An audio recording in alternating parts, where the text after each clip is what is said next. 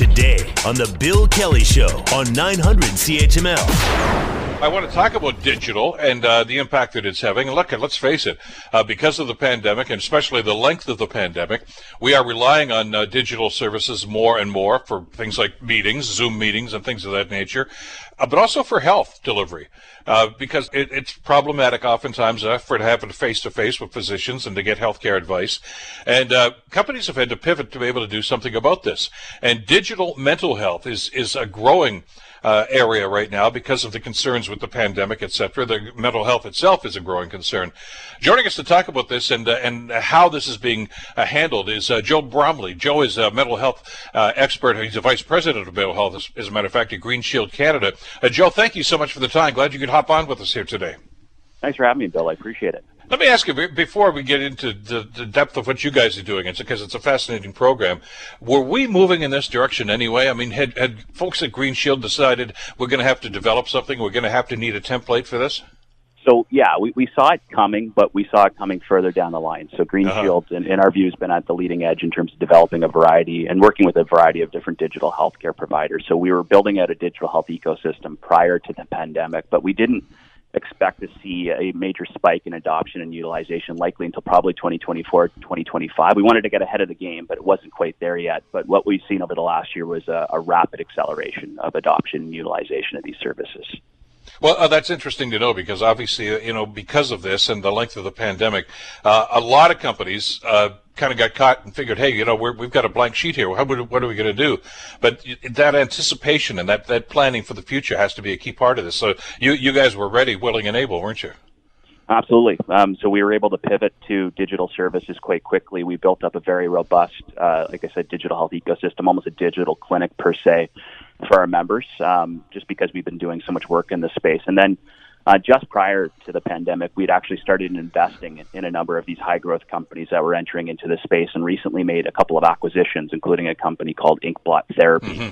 That's a leading player in the digital mental health space. So we felt quite ready and well-equipped to service organizations in this state, but it definitely happened very quickly. Talk to us about your partners, because none of these things work unless there are partnerships, and obviously you've had to reach out and develop these partnerships, some of which already existed, and you're progressing together, I guess, as you go down this road.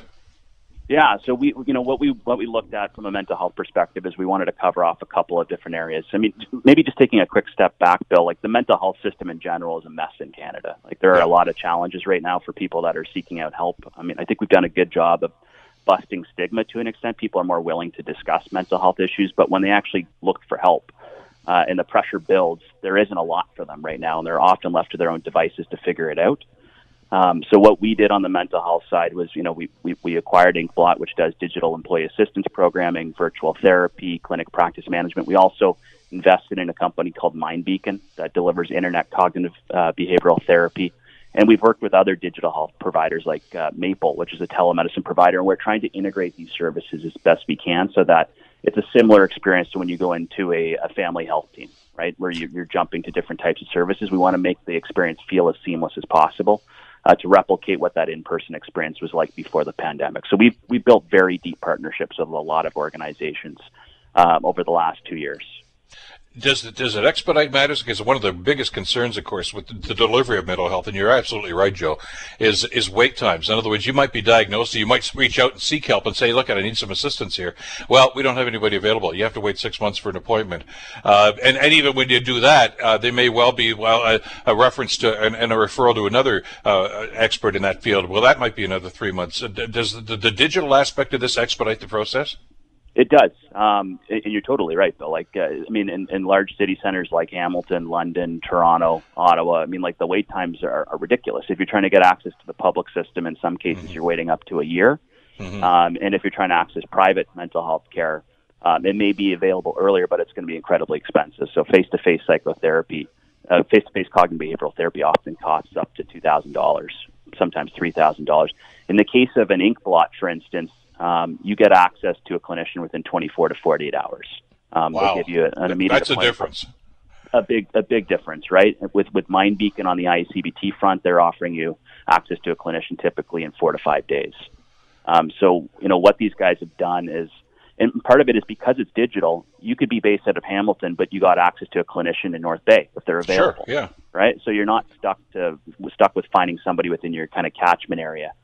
So they've been able to take advantage of the geographic depth of our clinical network in Ontario. And then in the case of Inkblot, because of the practice management business, they also have some level of control and oversight and insight into calendars of clinicians. So they've done a better job of finding free hours here and there to make sure that people get rapid appointments. Yeah, I was looking at some of the data here, and you mentioned Inkblot, and the information I saw here says that they've grown more than 400% in the past year. And I found that an interesting stat, actually, Joe, because when I'm looking at things like, people that are accessing the Kids Helpline and a number of other support mechanisms, the numbers there are 300 to 400% increases. So obviously Inkblot's kept right up with that. They have. I mean, they've had to scale. Like they've gone from Sure. kind of a startup type of business, 3-4 years ago to a high growth, rapid growth business. So they've been hiring, they've been scaling up, they've been building their clinical network. But it's incredible what's happened in that space, right? And from the employee side of things, like they've been able to take on some pretty significant employers over the last year too. Obviously, because they've had to deal with the challenges of not having in-person care available to their employees. So they've kept up, but we're seeing it across the board. Like it's not. I mean, Inkblot's seen rapid growth. Beacon's seen a ton of growth. Even some of the other players that are entering the space are seeing 200 to 400% growth. It's I call it the pandemic after the pandemic. Like the residual impacts on people's mental health coming out of this is going to be long-reaching, and I think the growth we've seen in that space just over the last year is going to be amplified and accelerated even in the future years to come. Yeah, this is not going to fade away, is it? I mean, we're hoping that we're going to see the light at the end of the tunnel, and doors are going to open again, and business is going to pick up again, and that's fine.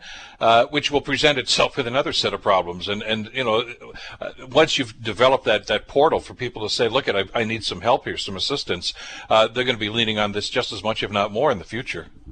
Absolutely. I mean, the statistics that we're seeing right now are pretty staggering. Aside from the demand we're seeing from people and from employers and others, but right now we're seeing 4 times as many Canadians reporting higher levels of anxiety to before the pandemic. 2 times as many Canadians reporting higher levels of depression.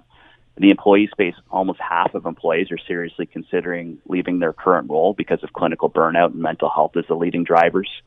And then longer term, we're expecting to see 3+ years of elevated mental health impact, up to 2.6-fold increases in mental health related visits to professionals, and an up to 20% increase in antidepressant prescriptions coming out of this. So it's serious. And if the system isn't equipped to handle it, like we're going to have to find unique ways to make sure that people get the services. So, to me, what we need to see coming out of this is not just, private providers like us and Inkblot and Beacon and others stepping up, but we need governments to also step up and truly build a uniform and integrated system to help people, because it's going to get worse, as sad as that is to say.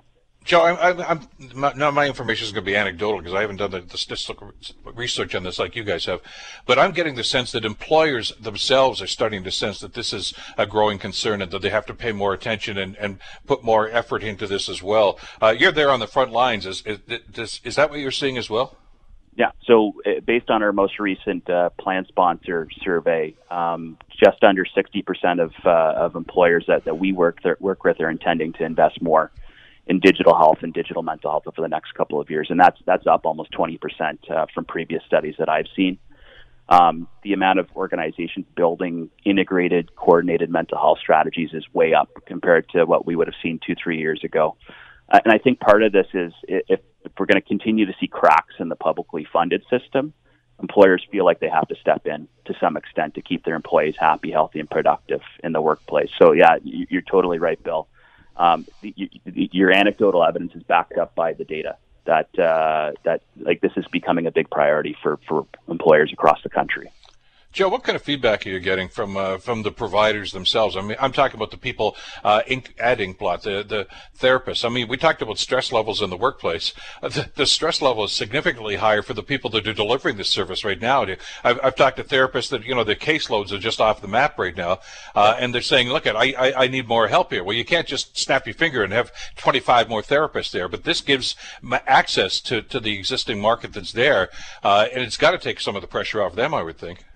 I would hope so. I think, one of the challenges therapists have had to deal with the last couple of years is oftentimes they're an afterthought, right? Everybody talks about system creation. They talk about, how much money is going where in the system, but nobody's really asked psychiatrists, psychologists, psychotherapists, MSWs, what they want out of the system and what they require. And it's a big part of what we're going to be trying to do at Green Shield in partnership with Inkblot and other parts of our digital health ecosystem.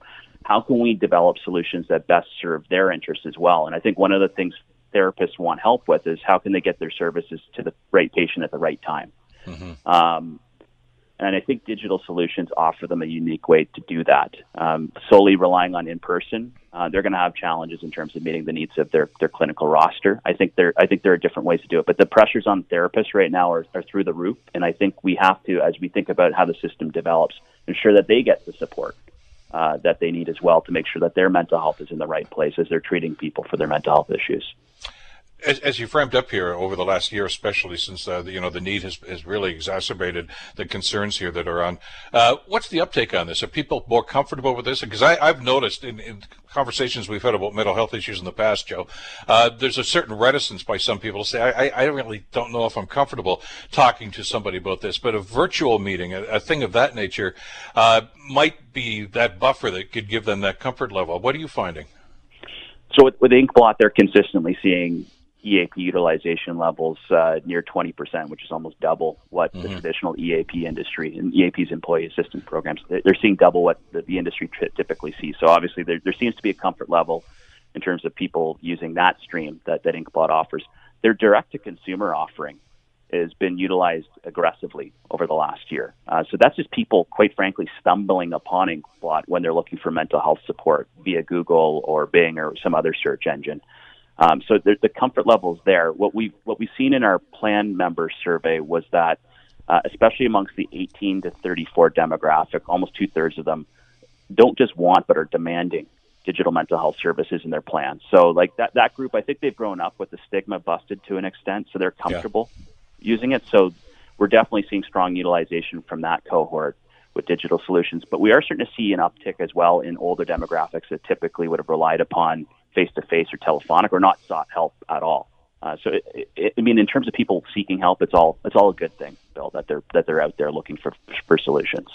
But I'm trying to connect some dots here because we've seen data that indicates that demographic, that 18 to 35 demographic, that previously may have not wanted to get involved with this and didn't want to reach out, are doing it in larger numbers now. And certainly the pandemic plays a part in that, but also the fact that you're providing them a platform that they're already comfortable with.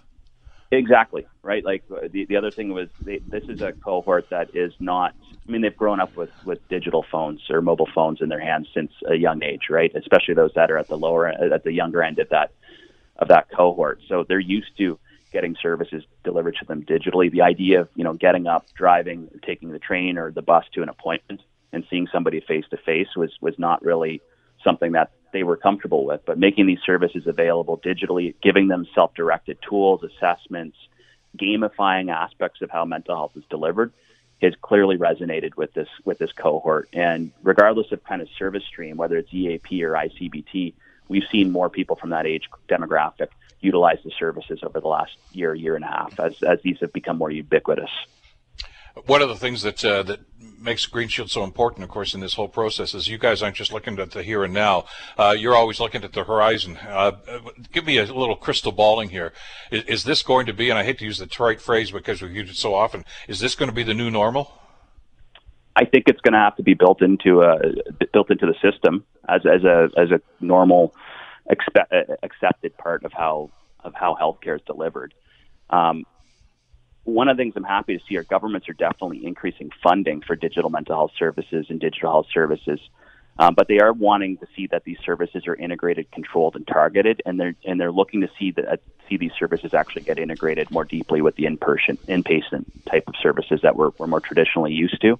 So I do think they'll be part of the system moving forward. I think what we need to do is ensure that some of these different streams are integrated so that we don't have siloing in the healthcare space, so that for instance, if somebody's going down an EAP stream and it makes more sense for them to move to ICBT, we want to make sure that they're able to do that.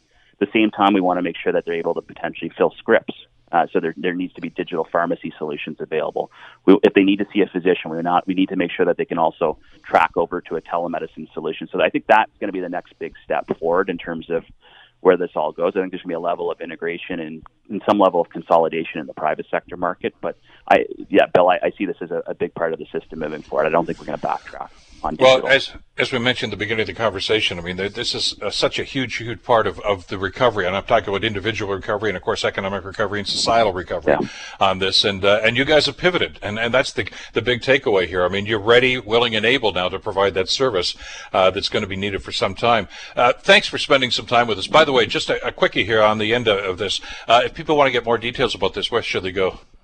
I would suggest they go to inkblottherapy.com if they're looking for more information about the delivery of inkblot services, which range from EAP to direct-to-consumer digital therapy.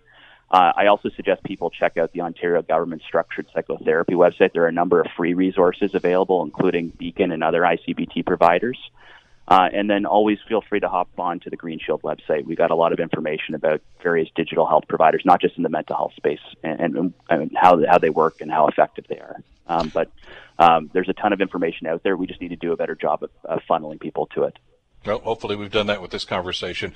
Great talking with you today, Joe. Stay well, and hopefully we'll talk again soon down the road. Thanks for this today.